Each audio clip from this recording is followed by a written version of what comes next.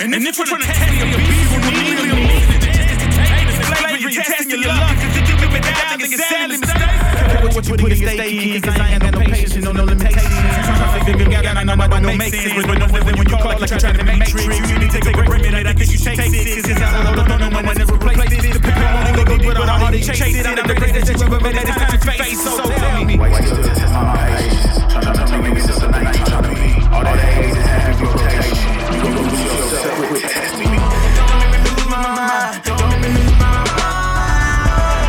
Don't make me lose my mind. Cause I'm looking like where they test me. Don't make me lose my mind. Don't make me lose my mind. Don't make me lose my mind. Cause I'm looking like where they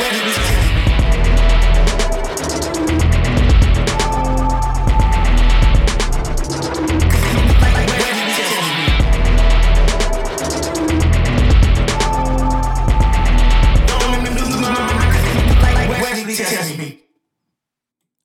All right. We had a little situation there, but we got everything all straightened out, and we tricked you, and now we're going live. So basically here is I'm going to bring in my guest real quick. Let me turn this on. And boom, there he is. We are speaking with today Dr. Antonio Graceffo. And basically, Doc, thanks for showing up, and I appreciate you coming on. We had a little miscommunication, but we got that all straightened out. And now we're ready to rock and roll. How's it going there, Doc? Good, Sage. Good to see you, man. Yeah, sorry about I screwed up the time a little bit, but yeah, I'm here. Yeah, thanks for coming out. I mean, first of all, we're already in a 2 different time zone situation here. So you're 12 hours ahead of me.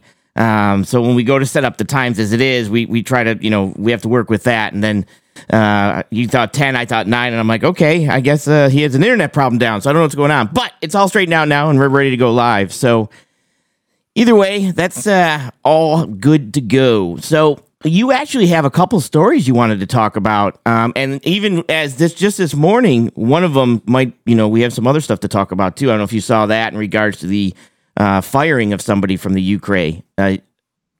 So what do you got for us today? Yeah. The man who created the inflation has been fired. Right, just this morning. Well, their time would be the afternoon, but this morning, this us. So you've got, so what stories you got for us today? So we still got the fallout from the British pound nearly crashing. And although the guy was fired this morning who caused it, they have done nothing to actually solve the problem. The problem is still there, and it's bloody huge. And then the other thing is Sunday morning over here, so the day after tomorrow, the Communist Party 20th National Congress will kick off, and Xi Jinping is expected to be handed a third term. Yeah, so let's start here with the UK and what exactly happened in the UK to kind of cause this predicament that they're in. All right, so the part that is the same almost everywhere in the world is that we had 2 years of COVID economy. So, less people working, less GDP, governments handing out stimulus checks, handing out money to people, government spending money on COVID, spending money on vaccines. So you got a ton of government spending, you got money going out, no money coming in. So you have the debt climbing, you have the deficit climbing, debt climbing. And then we're going into sort of a recession right now, that the general GDP slowdown. At the same time, we got inflation. So we have the same terrible economy everywhere in the world for sort of the same reason: supply chain issues, energy crisis, and remember that everything you're feeling in the US, multiply that by many, and that's what it feels like in the rest of the world. So US is very lucky that when you have, for example, when oil goes up in price, the US only pays the difference in the oil, right? But over here in Asia or in Europe, the currency also goes down. So then we have, let's say that oil goes up 10% in price, we may actually wind up paying 20% more out of pocket because 10% of that is inflation, and another 10% would be because the currency is going down.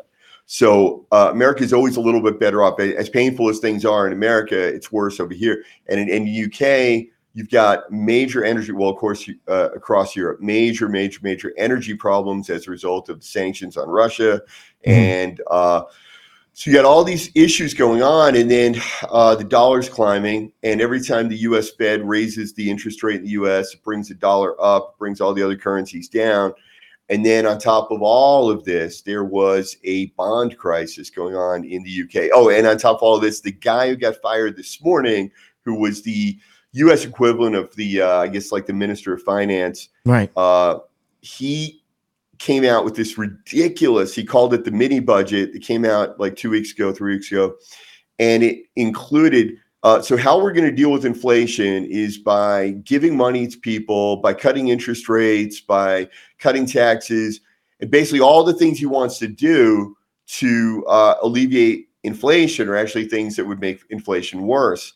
Well, this made investors skittish and they began dumping their pounds. And when you start dumping the pound, then the value of the pound goes down. And when people see the value of the pound go down, they begin dumping their pounds. And it just causes this chain reaction where all these investors start dumping their pounds.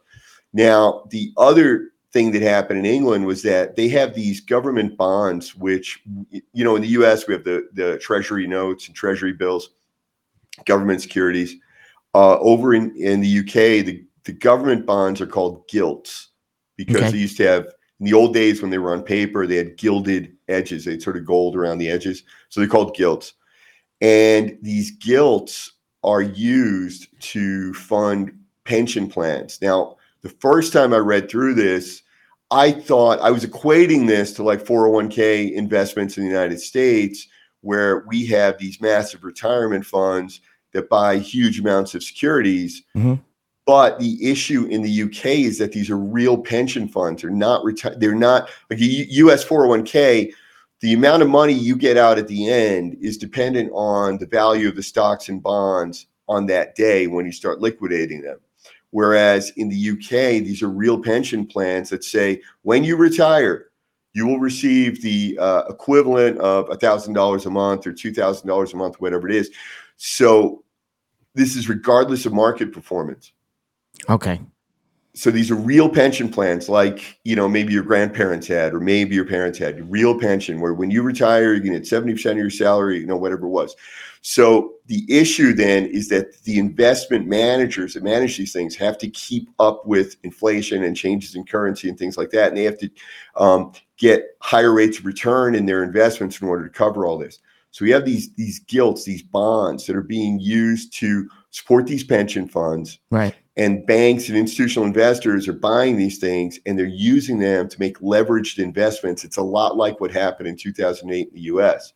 So leveraged investment means you may only have $100,000 in your account, but you're allowed to invest $1 million. Wow. Okay. All right. So whatever the leverage ratio is, right? And it may be only 10%. Let's say that that's the agreement. Okay. If you have $100,000, you can invest $1 million in stocks. If that $1 million goes down, if the $100,000, that's basically your collateral. If that collateral goes down in value, you get a margin call and you got to make it up. So the problem was they had been using these bonds to leverage other investments. And now the bonds went down in value. So now they're getting a leverage call. They have to go in and kind of make up the difference in their collateral, you know, and this just causes this spiral.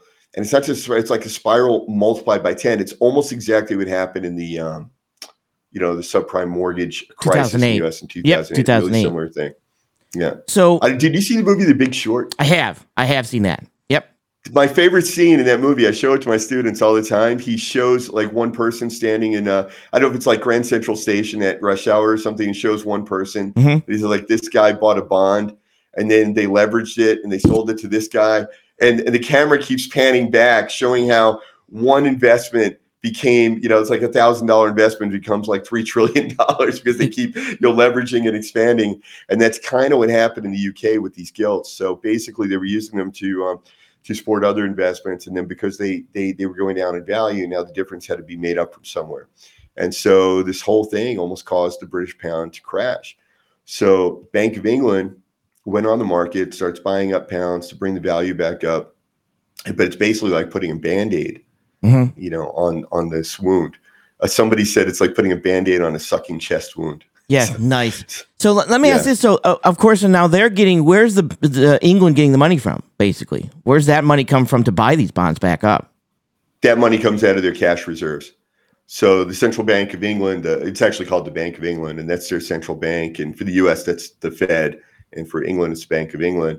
So they have cash reserves, foreign cash reserves, we call it. And so that would be mostly in dollars, and then it would also be in pounds. It would also be in euros, yen, and yuan. But yuan only makes up, I believe, 0.5% of their total cash reserves. It's mostly U.S. dollars. So they'll take U.S. dollars or euros and then go on the open market and start buying up pounds. Now, one of the problems, of course, you only have so much cash reserves. England, for the size of their economy, or rather the UK, for the size of their economy, they actually have one of the smallest cash reserves out of all the developed countries, or all countries of that size. They have a very low cash reserve to begin with, and they've been spending it down over the past year, covering other ridiculous, COVID-related and inflation-related and transfer payments and things like this. And so you can only, obviously, it's just like your bank account. If you had a cash emergency tomorrow, you can cover it out of your bank account. If you have another one again next week, you may not have any money left. Right. So then, now they have an up-and-coming problem with energy coming this winter. Right. So where does that leave them with the energy problem? And having to bail them out. This is the insane thing. There doesn't seem to be a very good plan in place, either in Europe or in England, how to deal with this energy problem. And most of the governments, including the central bank, the European Central Bank, they're planning to make payments to people. They're going to send checks to people to help them pay for energy. They're going to cap energy prices. And what the cap really means is that, let's say that it normally costs $100 to generate energy. Mm-hmm. Now it's going to cost $150. The government says, we're going to cap the price at $100. What that really means is the government's going to pay the other $50. And that comes out of basically taxes down the road, because that's where they're getting their money from. Right. Yeah, in the short run, it's going to come out of debt. They're just going to write bonds and use debt to pay the difference, right? And, can you imagine you're paying a subsidy on top of the cost of energy for hundreds of millions of people? I mean, Europe has 400 million people, right? UK, you're paying this for that many people. It's insane. I mean, it's almost incalculable, because I don't even know. Yeah, like what would the number be? We don't know what energy is going to cost at that point. Right. And then you take the usage of every household, and then they're going to cap it at a certain level and pay the difference. So you've got, and let me make sure you understand this right. So right now you've got an issue with the pound. I almost said the dollar, but an issue with the pound in regards to inflation, which is basically being, they're covering. And then you have an up and coming problem that they're going to eventually have to technically print pounds to be able to cover energy costs as these energy costs go up. Where does that leave? Basically, yeah. Where does that leave them? And the other thing is that the British debt is actually very significant. It's huge. I mean, all developed countries, well, I don't want to say all, but like US, Japan, and China have very, very, very high debt to GDP ratios. UK does as well. The one good thing that Britain has is that most of their debt is in British pounds. Mm-hmm. So when you have a reserve currency, when your national currency is a reserve currency, you do have a bit of an advantage, because Britain can sell bonds denoted in pounds, and you'd be willing to buy them. I'd be willing to buy them because it's the pound. It's okay, right? Right. If Mexico was selling if they were selling bonds, they were denoted in pesos, right? You don't want to buy that, So when you have a reserve currency, that is one benefit that England has, is that most of their debt is in pounds, not in dollars. But if it was in dollars, I mean, they would really be in trouble. Like, I live in Mongolia. That's one of our problems here. All our foreign debt is in dollars, and the Tugruk has lost 20 or 30% of its value this year. At what point does it? I know we say this all the time, the pound is a reserve currency, but at what point is printing so much, do countries start to say, your money's not looking so good because you keep printing? Like, is there a point that the countries reach by printing so much, or is it just they hope that countries keep trusting it? Like, what point do you lose trust? At what point does it happen? September 26, 2022. Well, that's fantastic. That was the day that everybody dumped their pounds. Right? Yeah. I mean, if you're asking long term, like at what point do you pull the pound out of the reserve currencies, that may be a really long way off because, okay, what are your alternatives? Right. Wow. And so where does this look? Okay. So here's what we got right now. So basically we have inflation was kicking in because of COVID and poor management, basically, correct? Poor management. Yeah. So at that point, you have a bunch of bonds being exchanged and going back and forth and trying to figure out who's got the best bonds. So they're throwing money at that. You have an up-and-coming energy crisis that they're going to have to throw money at. They're basically nationalizing energy at this utility companies, basically, or subsidizing them at this point, saying, you can only do this much. How does, at that point, where does that leave the energy companies? Well, the energy companies are okay because they're going to get paid. They're guaranteed of getting paid. Oh, so they're getting it. So we've not set the price. We've just said you can only bill this much, but we'll pay you the difference. Okay. We'll pay the difference. Yeah. Got it. Whatever the difference winds up being. So that's why even when I read some sort of estimates of what it's going to cost, I know that can't possibly be accurate because we don't know what the cost of energy is going to be. How cold it's going to be. Obviously you make an estimate, but we don't know what's going to happen. And a lot depends on Russia. It depends on a number of other factors, Iran. And just recently, the banks of England, didn't they set something where people were having an issue getting money out of the banks? I'm not sure if they had put a temporary hold on withdrawals. That's a good question. I'm actually not sure. That actually happened here. Here they actually it was on dollars that you weren't able to exchange for dollars. But I'm not sure. The Bank of England may have had a temporary hold. I'm not sure. I won't speak to that. Gotcha. So basically, but where you were from, they did it for how long?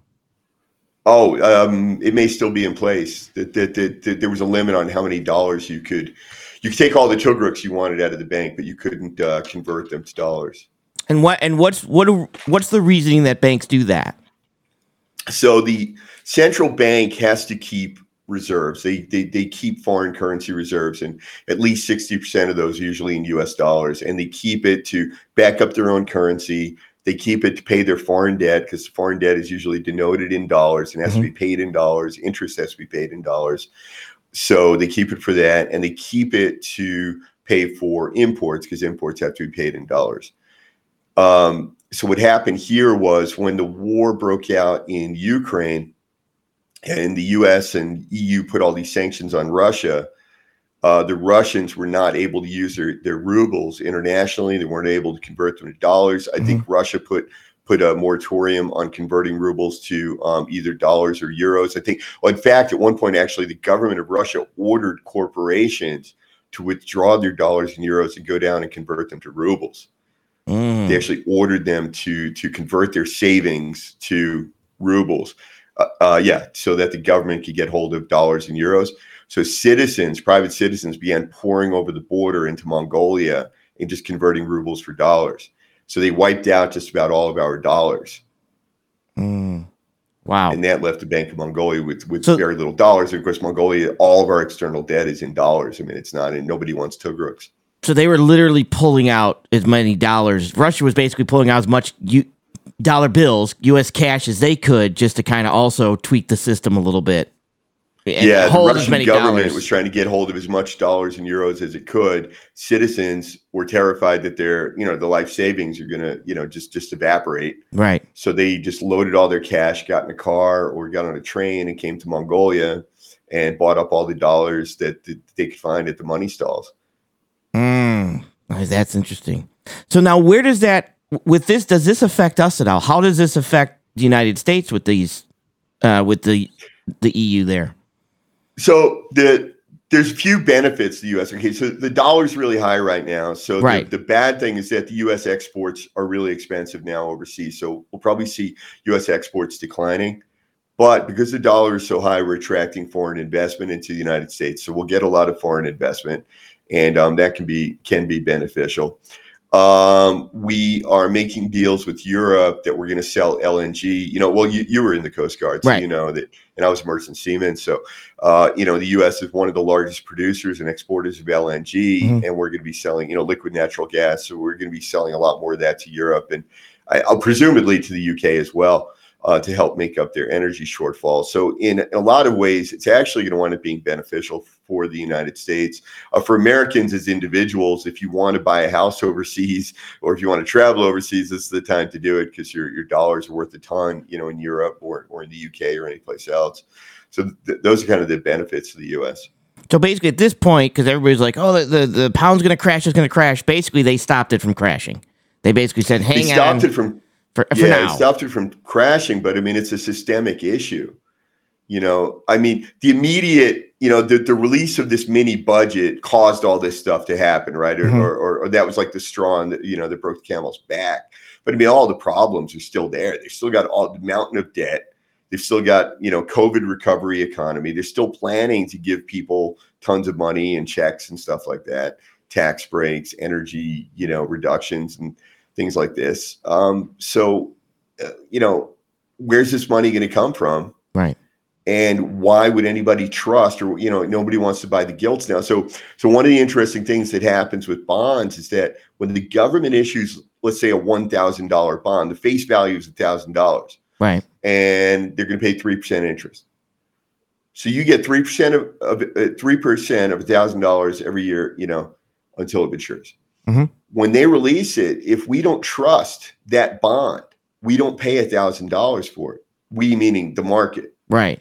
The market might say, I only want to pay $89 for that bond. I'm sorry, $899, right. for $1,000 bond. And or whatever the number is, right? So they have to sell them at a discount. Now, the benefit to investors is that right now, if you buy British bonds, you're going to get them at a discount. So you might have a higher yield. The yields go up when the values go down. So you buy something that says $1,000 on it, and you're going to pay something less than $1,000, whatever it is. It's $900 or whatever it is you're going to pay for it. So even buying that $1,000, and when you go to sell it, you might not get that money. Basically, if you sell at maturity, you'll get $1,000. But the problem is that as far as the British government, they're not paying. For example, and I haven't checked the yields and the interest on British bonds, but just as an example, assuming that it was a 3% bond, right? The British government is not borrowing $1,000 at 3%. They're borrowing whatever you're paying. Let's say you're paying $900, but they're paying you interest on $1,000. Wow. Okay, so could you imagine that? Like you go to the bank and go, I want to borrow $100. They go, yeah, well, we're only going to give you 90, but you're going to pay the same amount of interest. Let me understand this. So I'm paying on the $100 in the bank situation, but you're only giving me 90. Right. And people are going to be like, no, thank you. No, thank you. Right. So the British government needs money, right? So they desperately need money. The British government needs money. So they're going to issue a $1,000 bond, and they're going to pay interest on $1,000, but they're only going to get what you pay. So that might be $900 or something. So what this means is that the cost of borrowing for the government of Britain has gone up. Wow. That's that should go over well with people. Yeah. Yeah. I mean, look, the US has so many problems, but honestly, we're really lucky. I mean, in so many ways. We have the better system, it seems, even though it's messed up right now. And it seems like it's over a lot of people's heads that they're like, I don't know what to do. Somebody tell us what to do. And we don't seem to have a plan, but at least we have a better opportunity for somebody to come in and do the plan. Correct? Yeah. I mean, look, as Americans, I mean, you go to fill up your car. I think about the average American. Do you know how much petrol the average American uses in a week? Well, I'm completely different. So, because I don't go anyplace, I work from home. I'm going to say, let's see, 20 gallons? Not even. 11. It's 11 gallons. 11. But let's say 20. Okay. Okay. So gas was $2. Now it's $4. So then now we're up, what? What am I at here? Do my math. So yes, do my math. So it went up by $40. $40. So your weekly expenses went up by $40. It's not nice, right? And that's nice, at 20. So on a professional job, $40 isn't that much money. I mean, it's not nice. You're not happy about it, but it's not going to break you, right? Well, right? Yeah, but, yeah. So, but now picture in the rest of the world, people need to drive the same amount, but they don't earn what Americans earn. Right.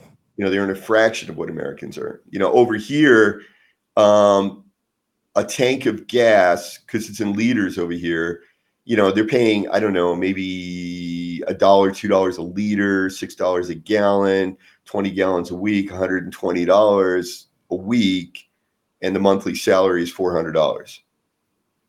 Holy crap! Really? Yeah. So petrol could be more than your salary, and in England, people earn less than, in the UK, people earn less than the US. In Europe, people earn less, Italy, my other home, my other country of origin, I mean, the average salary is more like $40,000 a year or something, whereas in the US, it's more like $60,000. Wow, I am shocked that it's that much there for the price of it's about $6 a gallon over there. Yeah, you're over here, yeah. And in Europe too, though, gas is always a lot more. I know that when I was going to school in Europe, it was always like back of the envelope estimation, it was about the same price per liter that it was per gallon in the US. Ouch. Yeah, I don't know that that's the case today. I didn't actually check today, but when I was going to school, that's what it was. I remember it was like $1 a gallon in the States. That's how old I am. And it was like $1 a liter in Europe. Well, we've got another story too to cover is Xi's coming up for his, he's not really a president per se, but he is, right? So it's difficult to call him a president because the voting is a whole different process from us.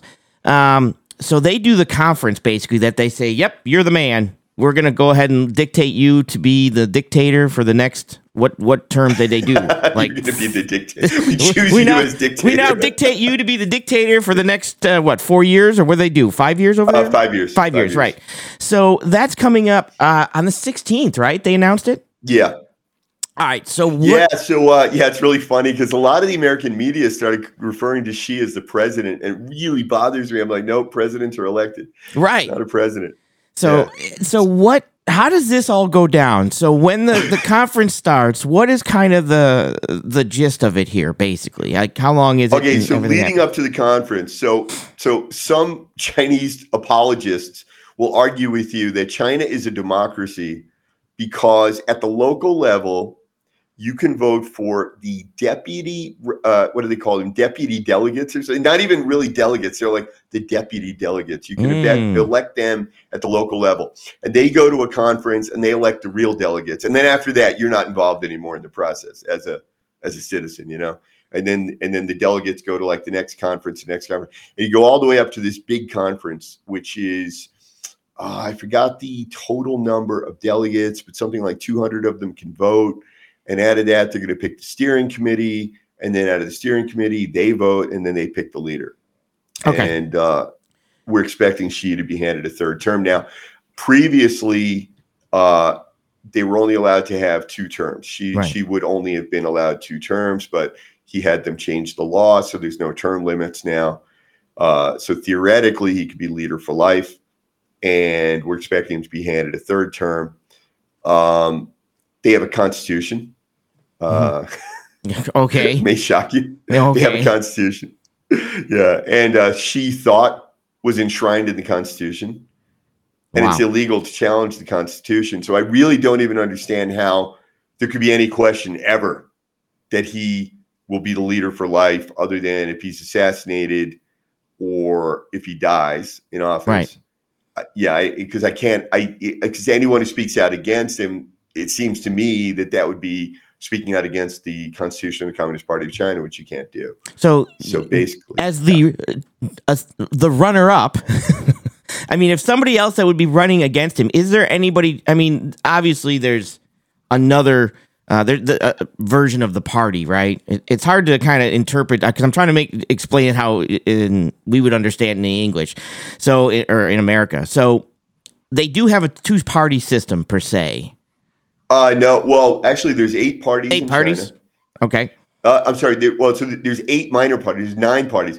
There's 8 minor parties. However, the 8 minor parties must agree that the Communist Party of China leads and that they rule the country. Mm-hmm.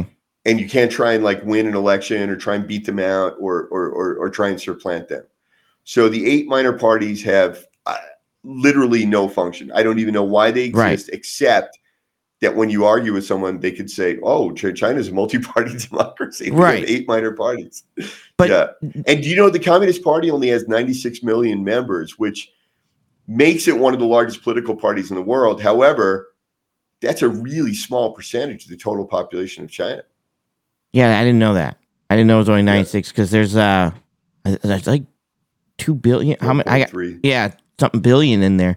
So then, who is actually running against him? Like, who is the other party that's technically that they're even voting to choose from? No. It's not a vote between 2 parties. So out of the other top person. 20 guys, somebody will be selected. Okay. But no, it wouldn't be anybody from another. It's not 2 parties running against each other, and there's no running, right? There's no right, and that's why I'm trying. It's very difficult to explain sometimes because it's like I know the terms I want to use, but it's like that's not true. That's not what they're doing. Yeah. So at this point, this being his 3rd term, they're looking at this as this can be. I mean, he's doing some stuff, but so there's actually no fear that he wouldn't be elected, right? I mean, what's the possibility of him not being elected? Or not being chosen. Unlikely that chosen. He won't be, yes. That would be a better word. Yeah. Extremely. Now the fear is though that once chosen again, this term might be a more aggressive term than the last term that he just did, because of that appointment to that 5th year term, basically. Yeah, that's kind of what that's what I've been working on today for a think tank. But what we think is going to happen is that we're going to see a much more aggressive 3rd term, because going into this selection, this Congress. It's hard, ain't it? Go ahead. Going into this thing that's happening on Sunday, the Congress, the legitimacy of the party. Right, the contract that they have with the people is you defer all your choice, your power, the authority. You defer everything to us. Right. But in return, we're going to take care of you. And the way we're going to take care of you is that we're going to guarantee you economic prosperity. It's different than the Communist Party in the past. You're going to be wealthy. You're going to be rich. China's going to be wealthy and rich. But you can't speak out against us. You can't try and supplant us. Can't try and put us out of power. As long as you don't do that, and you want to quietly get rich, we support that. And in fact, it's the duty of a good communist to become rich because it helps the country get rich. Right. That has been the contract. Now, right now, China has the lowest growth it's had in 30 years. Nomura has one of the most pessimistic outlooks. They've already downgraded China's outlook for the year being less than 3%. China's got major debt, 265% of GDP. If we take private and government debt together, 265% of GDP. The currency value is at a 3-decade low or something like that, or however long low. Broke 7. 7's the psychological barrier, 7 to the dollar, and it broke 7 to the dollar. Mm-hmm. So they got a terrible economic situation, 20% youth unemployment. So they got a terrible economic situation right now. And so the legitimacy of the leader, it would be questioned in a democracy. It won't be in China, because if you question it, you're going to go to jail, right? Mm-hmm. But she derives his legitimacy from I'm going to save you economically. I'm going to help you. So he hasn't done that. He hasn't delivered on that promise. And there's no quick fix that he can do to make that okay. Like, he can't wave a magic wand and fix the economy. The other thing he promised to do was to reunify China. In other words, to take Taiwan. Right. And now, so do they print money like we do? I mean, can they print money and just, out of the blue, magical money? And they can create debt and everything. Same thing that we do. Because he has been moving towards that unification of time with some of the rules or laws that they've changed in regards to the military. I think at one time, I even watched that they were they would give benefits and stuff that if you were drafted and situations like that. So he's moving more towards a military budget than normal in his last, let's say, year-ish before leading up to this, correct? Yeah, that's correct. Well, in China, and the thing about China is that they release their plans. They do 5-year plans. Mm-hmm. They do longer plans as well, but they do release the 5-year plans. And so, like, they have one plan called China 2025, which is by 2025, they want to be doing high-end manufacturing. They don't want to be doing low-end manufacturing anymore. And they're calling it Made in China 2025 because they want the whole world that your best products, your good products are going to be made in China. Well, I don't think they're going to manage that over the next, 3 years. 3 years, right. And then the other one was by 2035 to supplant the U.S. as the most powerful economic power and as the most powerful military power, and to have their GDP larger than ours by 2035. And it doesn't look like that's going to happen. They're pumping money into the military, but their defense budget is still just in an absolute just a fraction of ours. Right.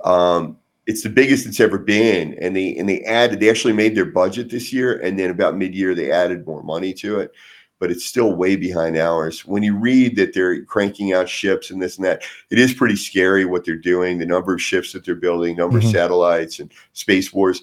But on the other hand, the U.S. really is outspending them.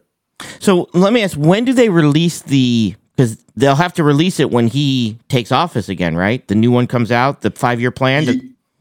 Yeah, normally what happens is the incoming leader inherits a 5-year plan that's in progress. Okay. So he inherits, it was made by the previous guy, and he inherits that. It's actually very sensible how they do it. The guy who's leaving office makes a 5-year plan, and he hands it to the new guy because the idea is, well, you're the new guy. You don't really know how to do this yet. So I'm going to hand you a plan. You manage this plan to fruition. And it's a 5-year term. So that plan ends, you make the new plan, and then either you stay in office and you do 2 terms, or the new guy comes in and hand off the plan. So he inherited a plan, then he made the 13th 5-year plan. Right. Saw that to fruition, made the new one, but then he got a second term and so forth. And so, so there'll be a new 5-year plan now. And of course, he'll administer more of these than anybody except, I guess Mao. Right. Yeah. So, because Deng Xiaoping, the interesting thing was that Deng Xiaoping is the other. There's 2 great leaders of China. One was Mao, and then later was Deng. The interesting thing about Deng was that Deng was really in charge for many years, but he didn't always hold the title. But he was the man who actually had the power. Right. Which is very interesting. Whereas Mao had all the titles, and she has all the titles. Right. Yeah. So this is, and I'll get to your questions too. We have a couple questions. So real quick, I also want to do is, when does it become technically, is it immediate? Once the committee's done, it's like, yep, you're good, you're locked, he's right in, he's right there? Or is it like we have a slow transition period? I mean, I know he's going to probably get it again, but do they basically nominate him right then and there and he's locked in? Yeah, I believe so. I don't think there's like a lame duck period like there is in the U.S., but wow. Particularly if it's the same guy. Right. That's what I'm saying. So even if it wasn't, I didn't know if there was that if it was somebody different or if he was bringing in a successor. He's not. But I do see that. I think the way they sort of cover that lame duck thing is by handing off a ready-made 5-year plan. So that sort of does the same thing that our lame duck period does. Gotcha, because he's supposed to follow the plan anyways. Yeah. Now, what is that, with this being said, where does do you believe, obviously you're not psychic, but where does that put Taiwan? I mean, is that something he has to take this term? I mean, it's not going to be like, hey, come Monday morning, we're at it. But is it, how much pressure is on him to do it, to take Taiwan? I don't know. It's what scares me is that it's one of the only promises that he made that he can actually wave a magic wand to make it happen. Right. He can't improve the quality of Chinese manufacturing overnight and make everyone in the world use high-end Chinese products. He can't do that. He can't save the economy overnight. The one thing he could do is invade Taiwan. I think that the Russian invasion of Ukraine and all the sanctions we put on Russia, I think, scared China and probably delayed that invasion by years. But I don't know. I mean, because I don't know what's in his head, and it's possible that he would do it. It's possible he's going to put it off.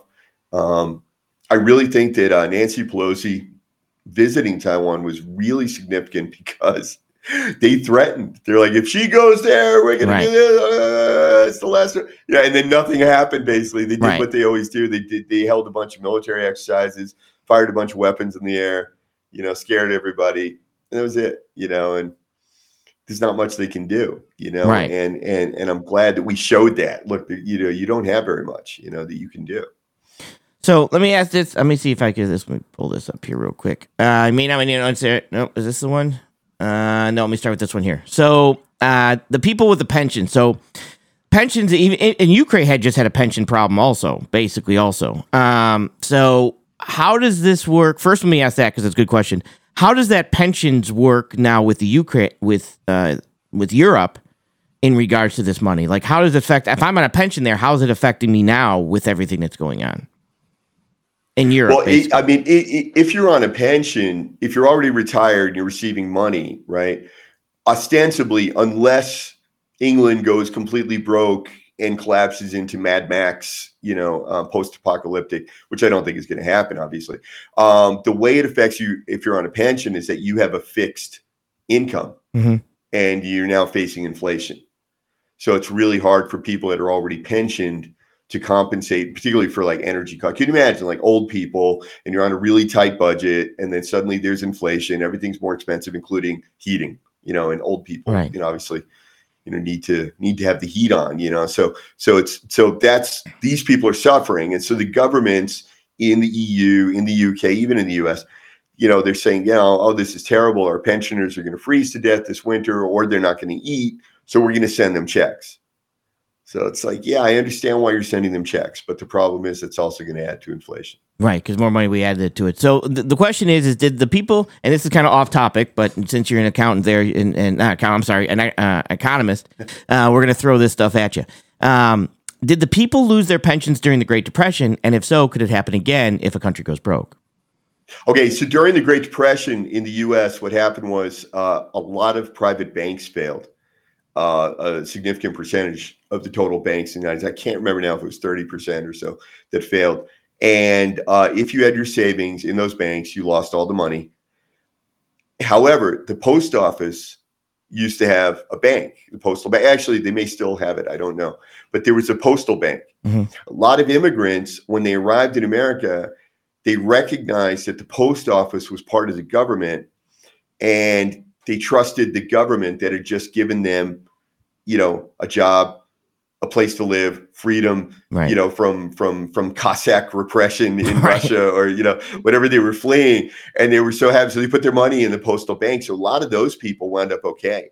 If their money was in the post office bank, they were fine. Everybody else lost their savings and they were able to keep theirs. As far as pensions go, if it was a pension from the United States government, that was fine. It was guaranteed. If it was a pension from a private company, a significant number of private companies failed. So people lost everything. Well, and pensions. A big factor of that wasn't the actual stock market crash, because not many people in the stock market. It was the bank runs that happened, that people were just ripping money out of the bank, like just running into the bank and taking all their money out. And the banks don't have to, I don't know what the percentage is, but they only have to have, I think, a percentage of the money that they say they have in there, right? They don't have to have all your money. Reserve banking, they might only have like 1/10 of the money in there. That's right. Right, and then that's another movie scene that I show my students. It's a Wonderful Life. Yeah. When all the people show up at the building and loan and they want their money, and he said, "I don't have your money. It's in Joe's house and Bob's house. And that's next to yours." Right. And that's basically fractional reserve banking. They only have a small amount of money in the bank.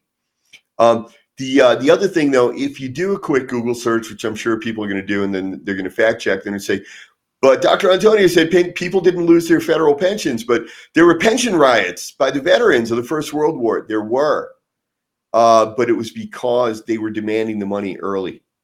They wanted their money out. So there were veterans that had been promised a certain amount of money. And then the veterans basically went to the government and said, hey, listen, we got this depression. We're all unemployed. We're hungry, whatever. Could you give us our pension money now, even though the contract says we get it later? And the government said no. And there were these horrible pension riots. And it's kind of one of those areas in history that's kind of downplayed, but, that veterans were, essentially beaten in the street by cavalry, that were demanding their pensions. Right, and then also was that's when the FDIC came in also to start insuring this stuff. Yeah. Now, it's not the perfect. I mean, it's going to take time for everybody to do this, but that's also another. So the threat was more people rushing in to take all their money out, right, and to get their money out of the banks, basically back then, compared to just the stock market crashing. That's why they came up yes with and the no. FD I mean, DIC. look. A lot of people are fond of saying, because a lot of people simplify it and they go, "Oh, the stock market crash caused the Great Depression," and then people that have a bit more knowledge say, "Well, no, that was just one of many things that happened, Right. and only 4% of Americans own stocks, and that's not really what caused the Great Depression." Okay, but remember that the stock market doesn't exist in isolation. The stock market is the means by which companies get money. Right? Okay. Companies sell stock in order to open, a factory or something, and that creates jobs. Well, when the stock market crashes, then it means companies can't get money, which means they don't open the factory and they don't create jobs. Got it. Right. Okay. So it was, technically it wasn't the people losing the money in the stock market. It was the overall fact that the stock market crashed on top of the banks, on top of everything else, which caused And then the other issue, you mentioned FDIC. FDIC came in and that insured deposits, but there are also other laws that came in place that said that banks were not allowed to buy securities. For example, they weren't allowed to speculate on securities with your savings. So when you put $100 in the bank, they were allowed to loan whatever the fractional reserve was. If they were allowed to loan $90 to someone else as a loan, they were allowed to do that. But when there were no regulations, the banks were actually buying stock. And again, just like that scene in the Big Short, or almost what's happening with these gilts in England, was that you deposited $100 in the bank.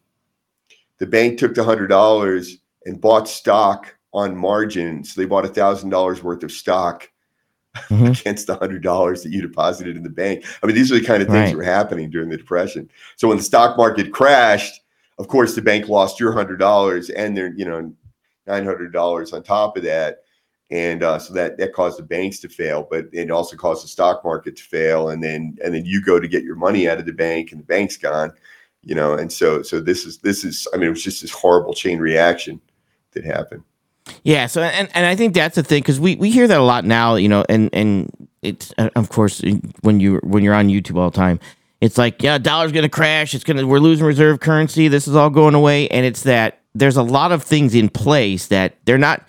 The last thing they want, and the world wants, is the dollar to crash, right? It's not just, guess what, guys? It's not just us. It's the world does not want the dollar to crash. So it's not something that is just going to go Venezuela, right?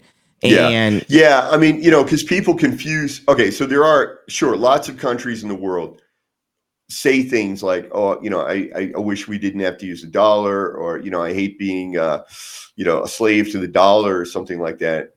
But at the end of the day, there's nothing they can do, right? So it's not like all these countries are banding together and they're going to get off the dollar. And China is trying to start all sorts of little organizations of countries that are going to get off the dollar. They're not making a lot of headway because it's just not possible. It's okay, you're going to get off the dollar. What are you going to use? Right. BRICS is trying to make its own reserve currency. BRICS is Brazil, Russia, India, China, and South Africa. They're trying to make their own reserve currency, which would be a basket of their currencies. Well, nobody wants to hold the South African rand. Nobody wants to hold the Brazilian real. I mean, nobody wants to hold these other currencies. The Russian ruble. Is this really what you want to hold as your reserve currency? Right. People want dollars and euros. And it's also the amount of, I think it's difficult for people to understand the amount of money that like logistically, being in logistics, I know the amount of money that actually moves. It's enormous world GDP. You know what I mean? And how much it moves and how fast it moves and how often it's moving for different countries, different things. And it's not easy just to become the world currency. We're just like, okay, because of the amount of money that's moving, just in my business, the logistics, just in logistics. Yep. So it's not just a click of a button when you're moving that, or one day it's here, one day it's gone. Because there's can you imagine, right? Because you're in logistics, right? Mm-hmm. So let's say that you're making a deal with somebody in Europe, and they go, listen, we want you to pay us in South African rand.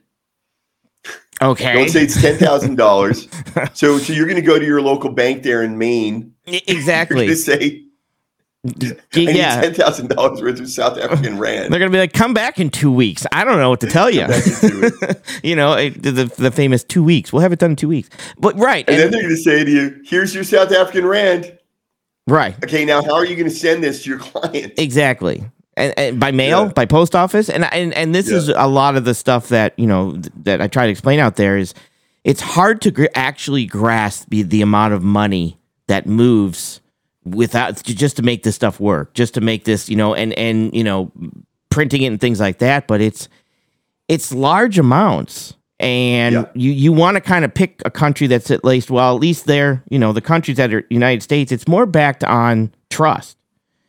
And I think at this point, we are paying our bills, and it's going to go a long way. Now, I was saying we're printing way too much. If it was if I was in charge, I'd be like, hey guys, turn the printer off for a day. Can we? But it's still, where do we go with that? Like, how do we, at this point, where do you see in this country the Fed's raising rates again? Do you see that come? Like, where? Yeah, that's a good thing. No, it's good that the Fed is raising rates, but we need to stop spending money. Right. So that's the problem. It's like because we are not just me and my neighbor, but the government spending money too, right? The government's spending money. I mean, some states are still sending out COVID checks. They're still making the loans. The student loan forgiveness thing was absolute madness. And one of the things he said when he released this statement about the student loan forgiveness, he said no one should have to go broke to go to college or something like that. Basically, what he was making it sound like this will be ongoing. Like you'll go down, you'll apply for student loans, you'll go to college, and then you just won't pay. Right. I know. And so what rates, when we talked about a little bit of this last time, but what now, seeing what we're still doing, how high do you see interest rates going? Right. Oh, so they're predicting 6 by next spring. And where 6%. Are we at? Where are we at now? We're at 3. No, what are we at now? Hang on, I'd have to look. I'm actually not sure where we are right now. So they're predicting 6 by next spring. Next spring. Now, but that prediction. Remember that this is a decision. Somebody could sit down and make a decision to make it 9. Somebody could sit down and make a decision to make it whatever they want, right? So when we say we're predicting 6, just anticipating based on the behavior of the Fed and how frequently that they are doing additional raises or increases, right? But most of the investment banks are saying it's going to go to 6 by next spring. But who knows? I mean, the Fed chairman could decide. I told you, Volcker went to almost 20. Almost 20, you said. And just recently, and I won't keep much longer because I know it's late over there. Just recently, I believe it was the UN that came in and said, hey, you guys, central banks should stop raising rates. Did you hear that? Why would they say that? Like, what's their mindset behind that? So the issue that the UN and all the international agencies have is that every time the U.S. raises rates, it basically forces, number one, it forces all the developed countries to raise their rates as well, because otherwise their currencies drop in value, and they have all kinds of issues, all kinds of problems with that. Investment flows out, imports become really expensive, cost of living, goes up, and all this in those countries start having inflation. The real problem is that the developing world really suffers every time the U.S. raises interest rates. So it's actually it's hurting other countries when we raise our rates. Yeah, but I'm fond of saying that the government of the United States is the government of the United States. And right. The government of the United States should govern the United States and make decisions that are good for the United States. Absolutely. I'm sorry that there's a knock-on effect. And it's just a suggestion, right? It's just, hey guys, can you do this for us, basically? Or is it more? I mean, what is their motive? Now, I agree. Like I said, it's technically our decision to make. But at least now we know, okay, why they're making it is when we raise the rates, some other country gets punched in the mouth, per se, depending on which country. So what, if any, leverage do they have to stop that? Like, does the UN have any leverage at any point?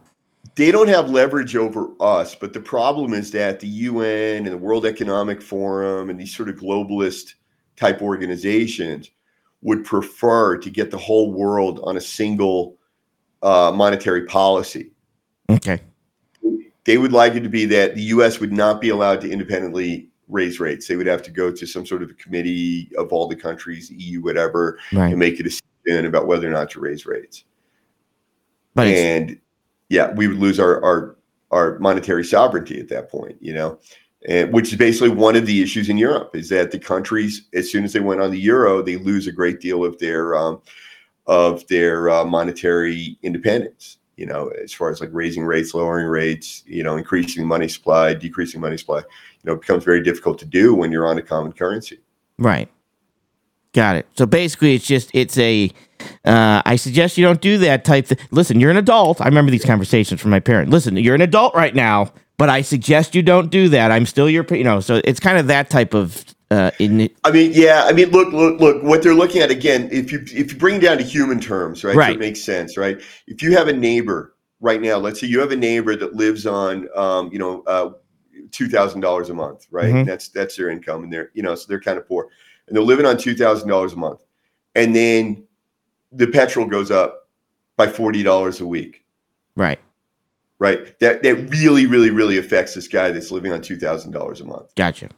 And your other neighbor's a doctor and he's earning, $200,000, and he goes and fills up his tank and he goes, wow, that's higher than last week. That's right. It doesn't affect him much as it affects him, And so it's the same thing for countries. Like, if you're some country that has a very, very low GDP, you have a very high debt to GDP ratio, and your whole debt is in US dollars, and you have to make these interest payments, and suddenly the US raises their rates, this negatively impacts them, has a huge impact on their everyday lives. Right. Well, I appreciate you clearing that up, because, like I said, there was something else I wanted to bring that up on another channel, and which I do agree. Like, it is technically, it is just a suggestion, but it's a suggestion from somebody that we're all supposed to be working together as a team here, and and so it's that type of thing. But again, and I reject that notion. Exactly. That's them saying. I don't think, look, you shouldn't intentionally hurt somebody, right? But we have to. We have to deal with inflation. What are we going to do? Exactly. We have to. You're not going to raise rates. You have to, because we have to bring the inflation down in the United States.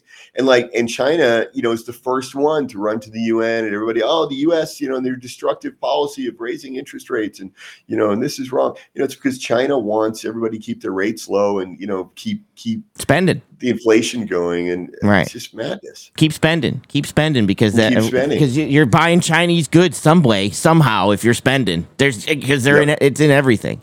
But yeah, that being said, I think I'm going to end this one here. I appreciate you coming on again. I'm going to, like I said, I'd like to have you on regularly. We will work out the times for everybody, so I don't start the show then stop the show. But that being said, anything else you want to finish up with? No, that's it. And I promise, Sage, I won't mess up the time again next time. But, I'll take the blame. I was like coming on, and I got all this stuff bottled up inside, because I'm working on all these reports with the think tanks and all that. And it's and I really enjoy being able to come here and just talk about it. Thank you. Yeah, absolutely. Thanks for having me. Like I said, anytime you want to come on, just shoot me a message. But all right, guys, I'm going to go ahead and dodge out of here. And as always, stay safe. Sage out. You know.